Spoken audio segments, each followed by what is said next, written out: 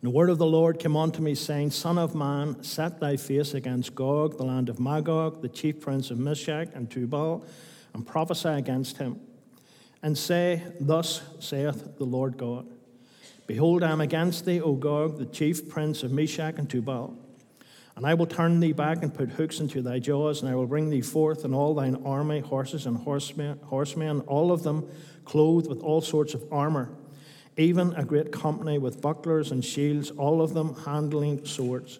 Persia, Ethiopia, and Libya with them, all of them with shield and helmet. Gomer and all his bands, the house of Tokmara of the north quarters, all his bands, and many people with them. We just trust the Lord to bless his word to our hearts this morning. Last time we looked at this, we started off by looking at the office and the spirit of prophecy. And the office of prophet is someone who's recognized as a prophet. And we did this so that we could know who to listen to, because there's many prophets, or so-called prophets, about today telling us all what is and what isn't going to happen. Funny enough, I was watching a clip last night of a gentleman who was trying to have a go at the Bible and talk about how it's a load of, in his words, nonsense. And he used Ezekiel, where the dry bones became flesh. And I wish I had a telephone number to ring him and correct the poor fellow. You know, he was taking it literally, and this is what's going on, and people are listening to this. So we looked at the prophet. Are they recognized as a prophet? How do we recognize them as a prophet? Well, by their fruits, by their prophecies before, where they've said things that have come to pass. Then we've looked at the spirit of prophecy. It's one of the gifts of the Spirit. And as in all the gifts of the Spirit, apart from the gift of tongues, it's for the edification of the body. So that's to build up the body. I don't believe the spirit of prophecy, as in a gift of the Spirit, is given to rebuke anyone or put anyone down. It's given to build up the body. That's clearly what 1 Corinthians 11 and 12, as we read about the gifts, tells us concerning the gifts. So we looked at that. And then we began to look at Ezekiel and what was going to come to be. And as we did this, we looked at Matthew 24 and 2 Timothy verse 3. And they clearly showed us that we are living in the last days. You don't have to be a prophet to know that. When that will exactly happen, we do establish and still establish that no one knows. No one knows. But there are signs given to us by the Lord which indicate his imminent return. So if anyone, and they're out there, you've only got to go on YouTube or any social media, and you'll get all sorts of dates and when this is going to happen.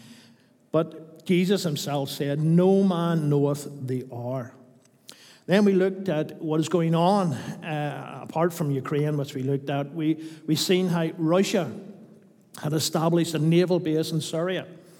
And patrols from Russian and Syrian air forces carry out regular patrols along the Israeli border with Syria. And so we then ask today, has the current situation in Ukraine anything to do with Ezekiel 38 and eventually Revelation 16 and Armageddon? So we look at Ezekiel 38, our reading. And the first verse I'm going to point out to you is, and the word of the Lord came on to me. And so when we're looking at this is a reliable source. This is obviously the infallible word of God. And this is a recognized prophet, a man known by his fruits, a man known because of the prophecies that he gave and how they were fulfilled. And so we have a reliable source, and this reliable source tells us the word of the Lord came unto me. And so what we have here in Ezekiel 38 is a direct word from God, the Lord who changes not. It says in 1 Peter 1 and 25, but the word of the Lord endureth forever, and this is the word which by the gospel is preached unto you. And so we see Ezekiel, I believe, under the inspiration of the Holy Ghost, proclaiming what God had revealed unto him. And we must note that when God speaks, it will come to pass.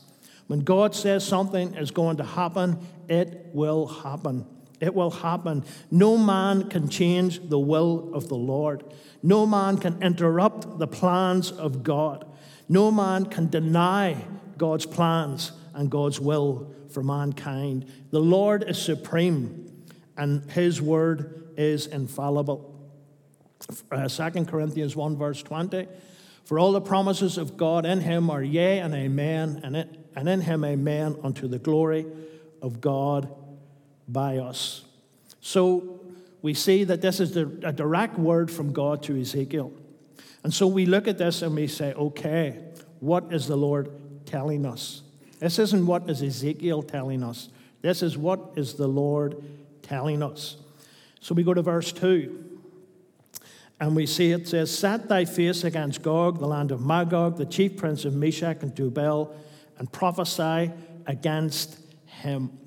And I've underlined there to emphasize this point. Set thy face against. Prophesy, against. So we know that this was not a word of exhortation, but a word of warning.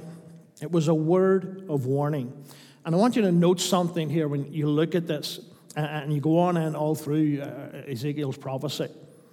There's no room here mentioned for repentance.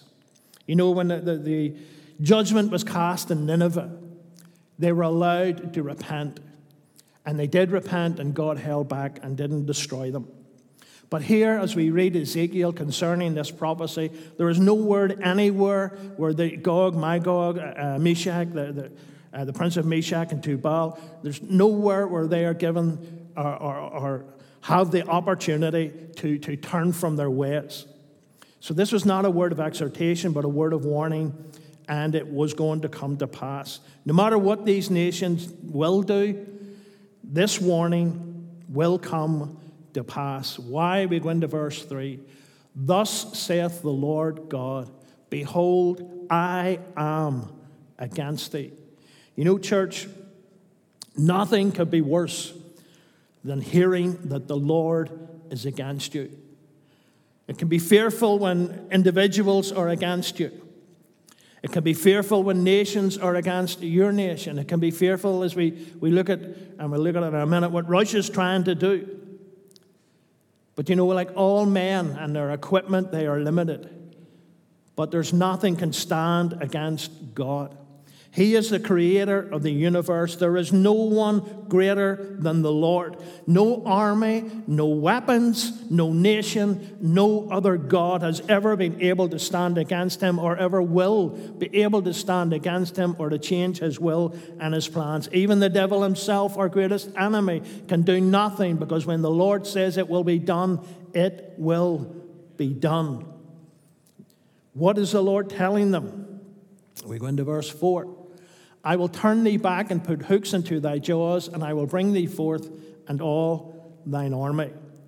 You see, these nations, when they do make their attack, they will have no control over these events. They will come blinded, I believe, by Satan, thinking that they are going to have victory.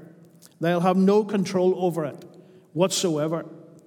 And you know, there are 3 separate declarations made in Ezekiel 38 and 4. Which are important and at the beginning of the verse. And it tells us, I will turn thee back. Then it says, and put hooks into thy jaws, and I will bring thee forth. Now, none of these statements mean that God is going to bring these armies into the land of Israel. Many will tell us that God will bring these armies in to conquer Israel. That is not what this is saying. Instead, they are saying that God is going to bring these armies out of Israel. Out of Israel. What it tells us is the Lord will turn the invading armies back from where they came. You know, in the second declaration, the notion of putting hooks into their jaws could be said as putting a ring in your nose or cheek, just as a farmer would do with a bull. God will lead these invading armies out of Israel. Just like a farmer, as I've said, would lead a bull by the ring in its nose. And the third declaration in Ezekiel 38 and 4, it needs to be understood properly. It sounds as if God is leading these armies forward. But the Hebrew term translated bring thee forth doesn't mean to bring forward or to bring into. Instead, the term means to bring out, to get out, to carry out, or to get away, or to lead out, or to pull out, or to pluck out. So we need to understand when we read this portion of Scripture that bring thee forth doesn't mean that God, contrary to what some are telling us, is going to bring into, but instead it means he's going to bring them out of this, out of Israel. And this saying, to put a hook into thy jaw or cheek, to bring forth, is found in other passages of the Bible, and that's where we understand it better. And everywhere it means that God will remove an army from the land of Israel, or that God will remove a nation from its own land. It never means that God will lead an army into Israel. It's a declaration of removal and not a depiction of entrance. For example, in Isaiah 37, the Lord led the Assyrian army out of the land of Israel, and again, just like a farmer would lead a bull by the ring in its nose. And in Isaiah 37:29, and speaking about Sennacherib, we all know that story, king of Assyria, it tells us, because thy rage against me and thy tumult is come up unto mine ears, therefore I will put my hook in thy nose and my bridle in thy lips, and I will bring thee back by the way which thou camest. Church, we need to remember, and it's a great comfort to us as the children of the Lord, when a king or a nation attacks God's people, when they do this, they are attacking the Lord himself. You know, when Moses was burned out, 1 million people complaining to 2 million people complaining to him, nothing it seemed he could do was right. He went before the Lord, and the Lord said, Moses, they are not criticizing you, they are criticizing me. When we attack God's people, we attack the Lord. When nations rise up against God's people, they rise up against the Lord himself. And so we note that it was God who was turning back the king of Assyria in the way that he came from. God could have strengthened the armies of Israel, could have given them more numbers, could have brought allies to them. But Israel needed to know that God was going to deliver them from Assyria. The world needed to know that God was going to deliver them from Assyria. Assyria needed to know that it was God who was against them. And Sennacherib himself, who was murdered by one of his sons when he went back, he needed to know who defeated this wonderful army, which he thought could never be defeated. It was too strong militarily, it was too well equipped, but yet the Lord destroyed them. So we can stop speculating about what hook that God will use to bring an invading army into Israel. We can begin to understand how God will remove an invading army out of Israel. You know, in Isaiah, that story of Sennacherib and the Assyrian army, God killed most of the Assyrian army as they slept. There was enough to turn them around and send them back to their hometown. In Isaiah 37:37, we see that Nineveh was the capital city of the Assyrian Empire. And it tells us, in fact, we go 36:37, the angel of the Lord went forth and smote in the camp of the Assyrians 185,000. When they rose early in the morning, behold, they were all dead corpses. So Sennacherib, king of Assyria, departed and went and returned and dwelt at Nineveh. So God will put a hook to remove the invading army described in Ezekiel 38. God is in control. And, you know, it brings me comfort. I don't fear Russia and communism and all these countries which are coming against us. I'm concerned, yes. But you know something? I know that when they attack the people of God, they are attacking God, and that's the biggest mistake they make. God will draw them out from our lands. How will he do it? Ezekiel tells us that he will use a great earthquake. Excuse me.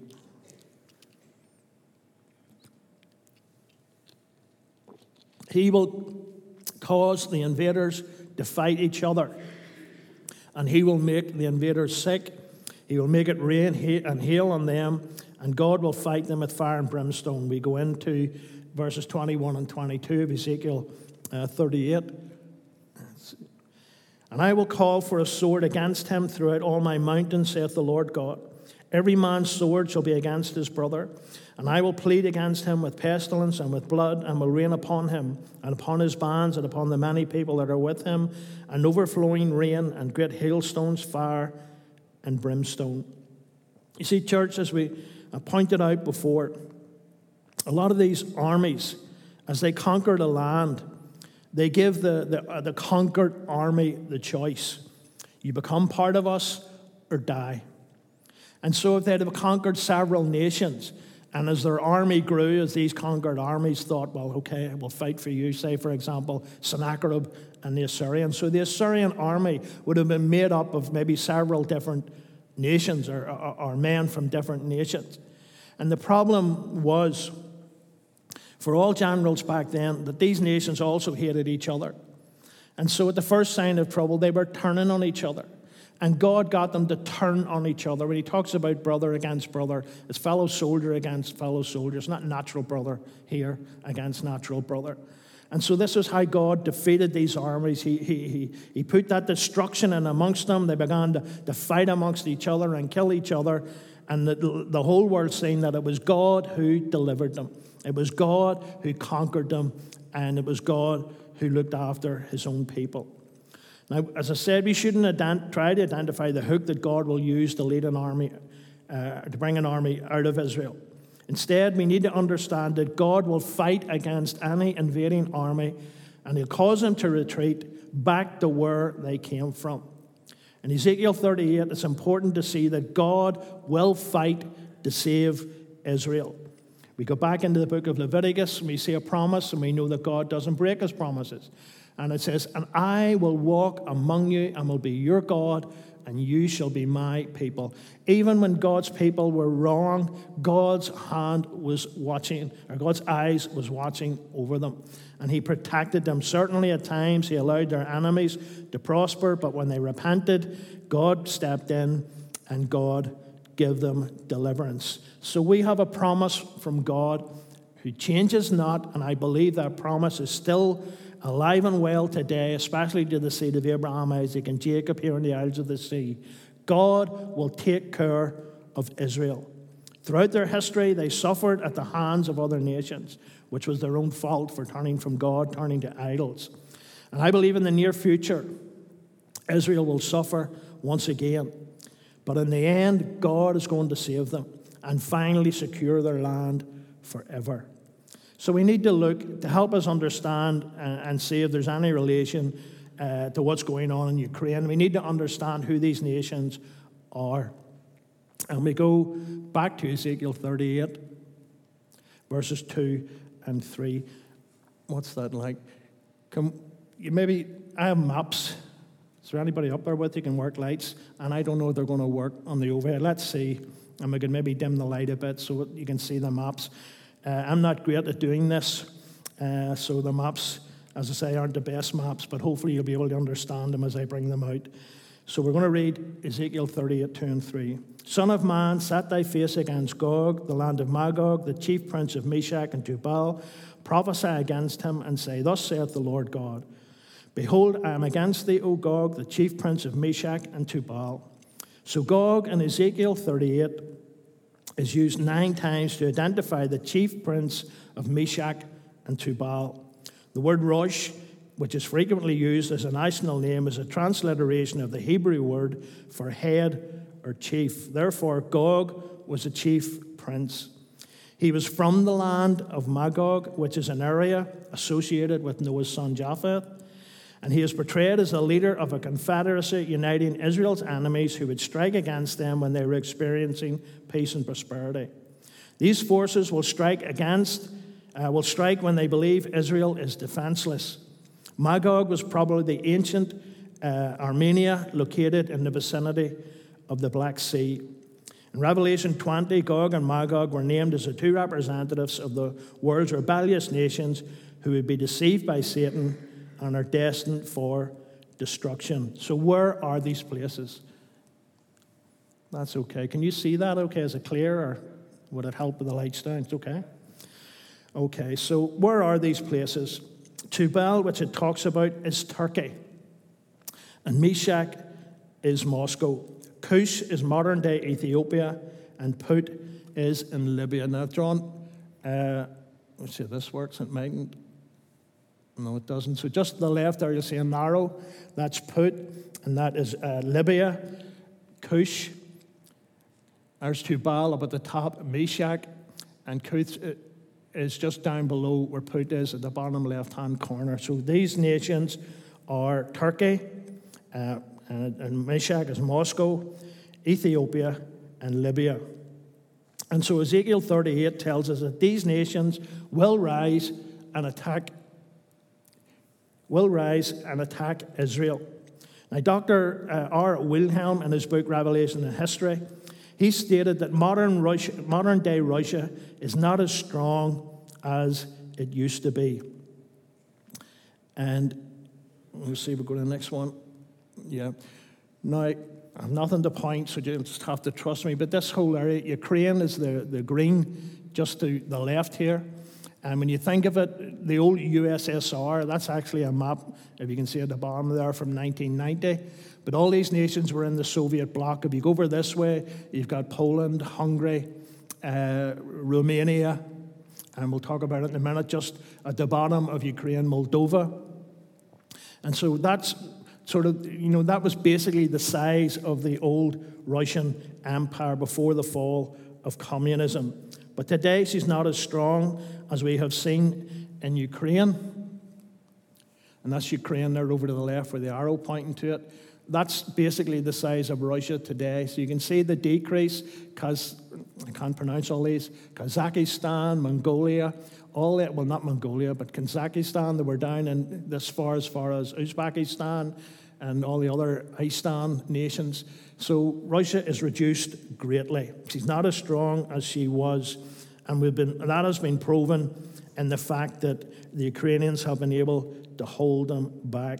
So what is going on in Ukraine? For me, church, and this isn't a prophecy, this is my opinion, you're allowed to disagree with me, but I believe that Putin invaded Ukraine in his desire to rebuild the USSR, the United Soviet States of Russia. Strategically, he wants to control the Sea of Azov, which is just the bottom right there, you can see it, and also the Black Sea.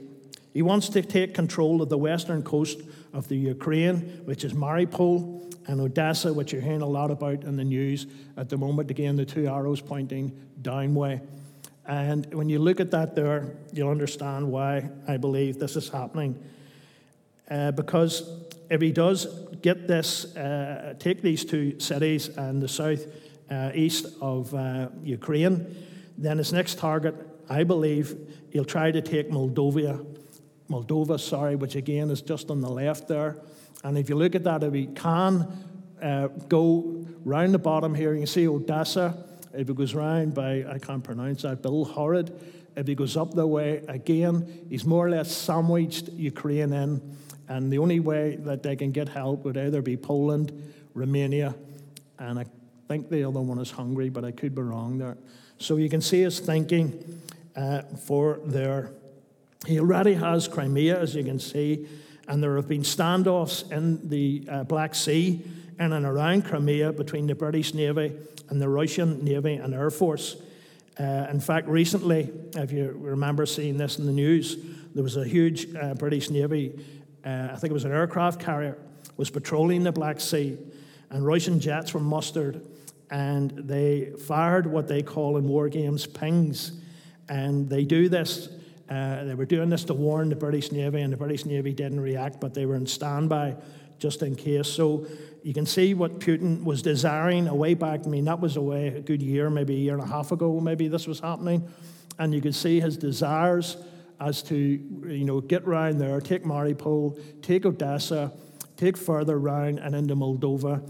And strategically, this would be good if he could do this. If other former Soviet bloc nations decide to join NATO or decide to join what they're still trying to do in Europe and form a European army, this invasion would give Russia control over the movement of other naval forces should there be a war.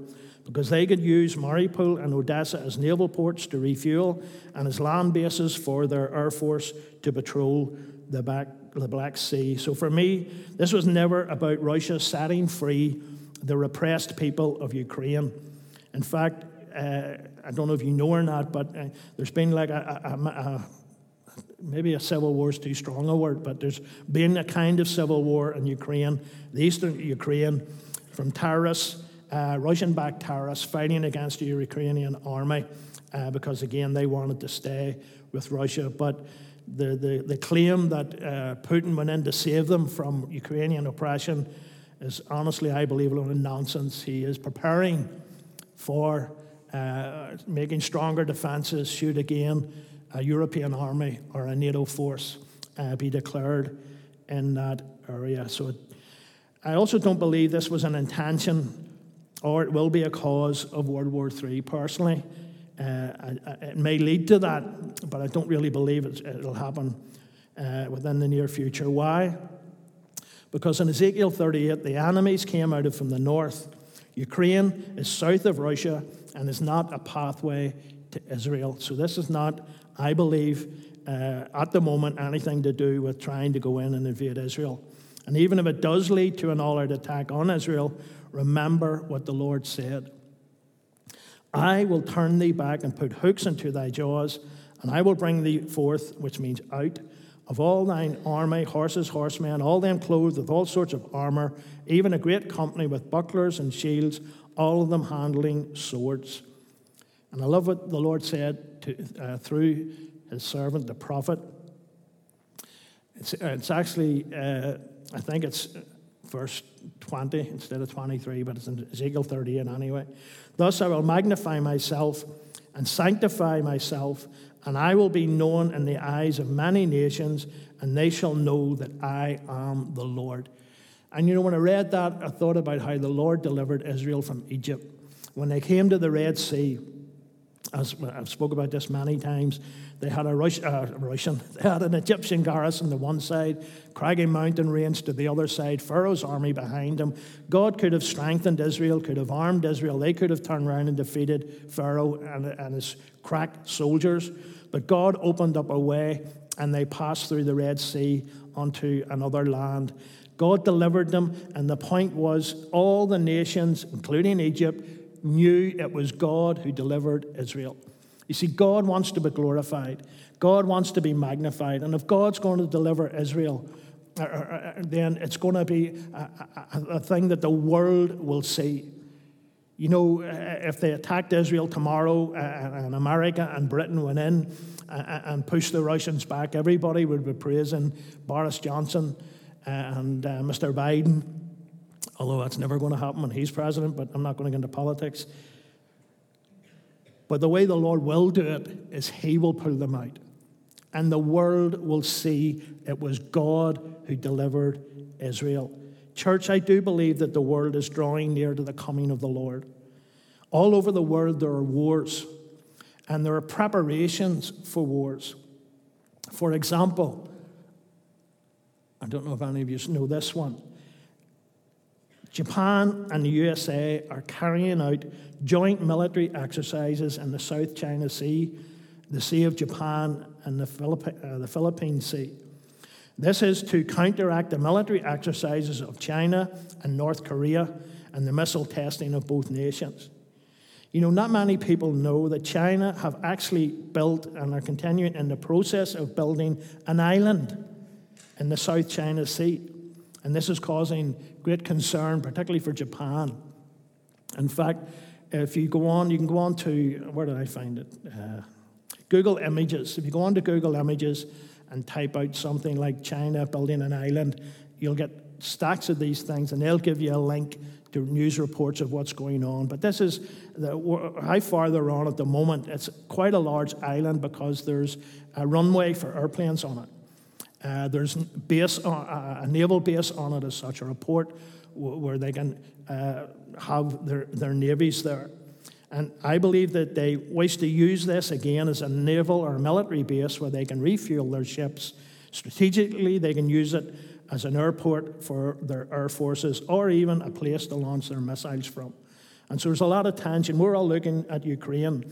I would suggest there's even more tension in the South China Sea at the moment, particularly North Korea and what China are up to. So the world is lining up for the end with wars, eco-disasters, and all sorts of other disasters. But we know that the Lord will step in and deliver his people. In Matthew 24, 21 and 22, for then shall be great tribulation, such as was not since the beginning of the world to this time, nor ever shall be. And except those days be shortened, there should no flesh be saved. But listen to this, church. But for the elect's sake, those days shall be shortened. For the elect's sake, those days shall be shortened. Church, we should be concerned, but not afraid. Always remembering what the Lord said. Look up. When these things happen, look up. Why? Because your redemption draweth near. O Lord, come now and return and deliver your people. For me, there is no greater challenge going on against God and his people than what's going on today. And you know something? For me, there is a greater challenge going on against God and his people at the moment. And it's going on both internally in the church and externally. And I want to look at that and see if I can highlight for you what I believe is another threat going on. And the sad thing is there's great apathy towards it. You know, I'm going to continue this study, and we're going to go down the road where I'm going to ask the question. Go on ahead, musicians. And I want you to think about it, because I think this is important. I'm thinking about this and praying about this. When it says that all these nations will attack Israel, are they talking about geographical Israel? Or are they talking about the Israel of God? Who is the greatest enemies of communism in the world? Who does communism fear? What nations? They fear the Isles of the Sea. They fear Ephraim and Manasseh. You see, Israel's just a little blip of land. It's important in God's eyes, we know that. But think about that. Is it a geographical invasion, or is it an invasion of God's people, an attack against God's people? Now, you can agree or disagree. I need to study it more to make sure I'm on the right road. But think about that as we continue this study. Think about, are we talking about this little nation?